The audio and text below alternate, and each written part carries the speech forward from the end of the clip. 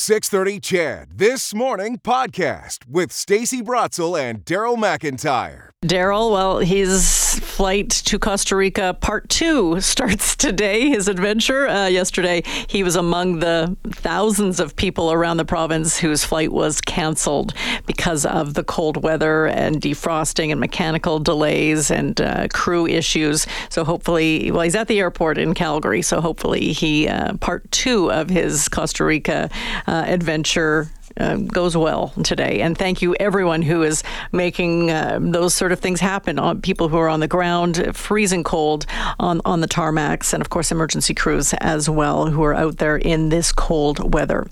Well, if you're driving around and Highway 16 is part of your route, you may have noticed a 12-ton structure off of Highway 16, right near Sherwood Park. You really can't miss it. It is a concrete tribute to Albertans, says the guy who had the idea to build it. Don Lucas is the owner of Encore Trucking and Transport, and that's where this sculpture is. Good morning, Don.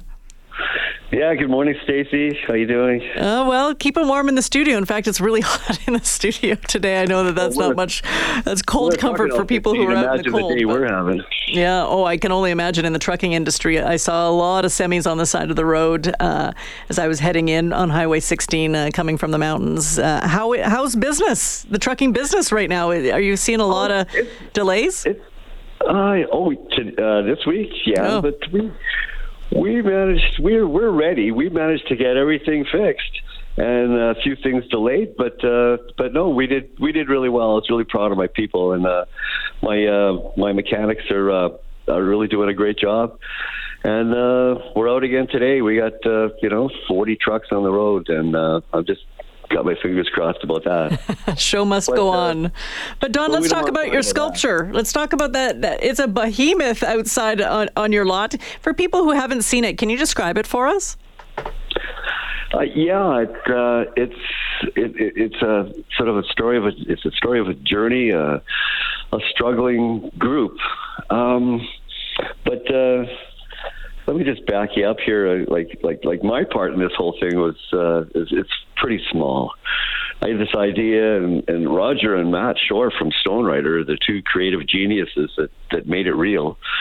I had an idea. It was more of an overpowering, energy draining sense of relief when I realized we were coming out of COVID. That 40% of my business disappeared overnight, and then we went through a couple of years of pain, and when I realized we were coming out of it, I had this thought in my mind, this picture of a group on some kind of journey and struggling, fighting their way up a slope or into a wind or a storm, and it's a hard moment, but they're determined. Their clothes whipping in the wind, the man leaning slightly into it, holding a lantern to see, his lady following, the children clinging to a massive beast of a horse. And each of them are struggling, but as a group, they feel unstoppable. And that's what we wanted to put across. And they're not representative of anyone in particular. They represent all of us, you, me, a family, a company or nation in trouble, individuals struggling with their mental health. To me, the horse reflects the strength and their strength, and it carries their children, their dreams. But the real meaning, of course, will occur in your mind. That's beautiful background story, Don. How big is it? You can easily see it from the highway, right? Well, Roger and Matt, the artists. Yeah, they made it 1.5 life. So you can imagine this is an incredible Percheron type horse. They're pretty big in the first place. So it's 13 feet high, and but when I told Roger about it, he was so inspired. He said he was a little bored of this work, but he builds and creates these incredible monuments. I didn't know how he could do that because he builds incredible stuff of stone and bronze. And he just said, "I want to do it." And I said, "Well, that's it's pretty. It's huge. It's a good idea." He said, "Too bad. I'm doing it." I said, "Well, I got a place for it, but I can build a base for it." He says, "You build a base." I said, well, yeah. He said, well, I got lots of extra steel I can use. That turned out not to be so true, but so and Roger also said that doing a project like this would be good for both of us, both our families, because doing that creative type work is really a healing thing. And here we are 2 years later, after models, drawings, experiments, and a lot of talk, and a bad accident to Matt too.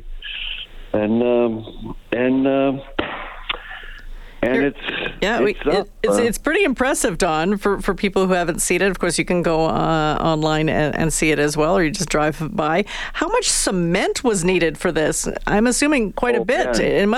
It was a ton. When we lifted the horse, it started tipping one way, and we have like spreader bars and cloth slings on it to cradle it, and Matt said he poured half of the thing full of cement, and I thought they were going to be hollow because they're like sort of steel at the bottom on a base on their own little bases, and then a wrap of wire inside to form the body. And I don't know how Roger kept the proportions perfect, because you're dealing with the human form, and he had to do all kinds of experiments. And then and these guys are so good that after they were done, they told me that they'd never worked in concrete before. And you're like, now you tell me. Thanks. Well, they did a really great job, and kudos to the artists and Don for telling us the story, and I guess coming up with the story and wanting to add a little bit of art to people's drive on Highway 16. So thanks for joining us this morning. Can I make a comment on that? I'm sorry? Can I make a comment? Yeah, go ahead. Well, the construction of it, like that base and everything, all the things put together, it weighs 20,000 pounds. Wow. And it took one of my 50-ton cranes, which was sweating a little bit, to put it up, and the rigging was really tricky, and because there's a base up there, but that base turns and goes uphill. So everything had to fit perfect, and really we just hope people like it and see a little more than a concrete decoration, and they give it a little space in their mind, just a moment to find something personal, because it's a timeless theme. Perhaps something as simple as we can do this, and the figures are somewhat Greco-Roman if you study the faces. But of course, we're trying to cross the greatest distance in the universe, and that's that gulf between one mind to another, from the mind of that artist to you.